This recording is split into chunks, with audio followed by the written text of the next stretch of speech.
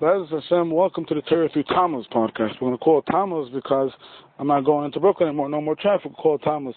Last week, the Yidden were faced with the most dangerous threat ever to face the Jewish people. Bilam, not only is he a wicked person, he's also a prophet. He's a Navi, like Moshe Rabbeinu. He also knew the split second that he can curse the Jews and completely annihilate them. And he was hired to do so. And he has his different paraphernalia, his set of advisors. He tries once, he tries twice, with all the powers of impurity. And he fails miserably once, twice, 3 times.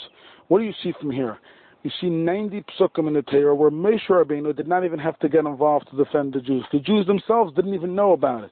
Imagine somebody would have went over to Moshe Rabbeinu and somebody would have said, Moshe, I read online that there's a guy named Bilam, a wicked man. He's supposed to have a lot of powers and he's out there cursing us.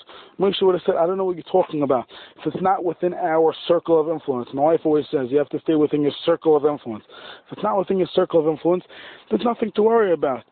That's it. That's what the Torah is teaching us. Bilam, the most dangerous nemesis to the Jewish people ever. The Jewish people did not even know about it. And a lot of times in life we worry about things that are not in our control.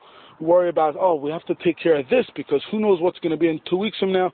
I once saw a bumper sticker that said, if you cut me off, I'll see you at the corner. Because that's what life is. If somebody cuts you off in life, you'll see him at the corner. Hashem takes care of you. You have nothing to worry about. Have a great day. It was Chus Ben Maria.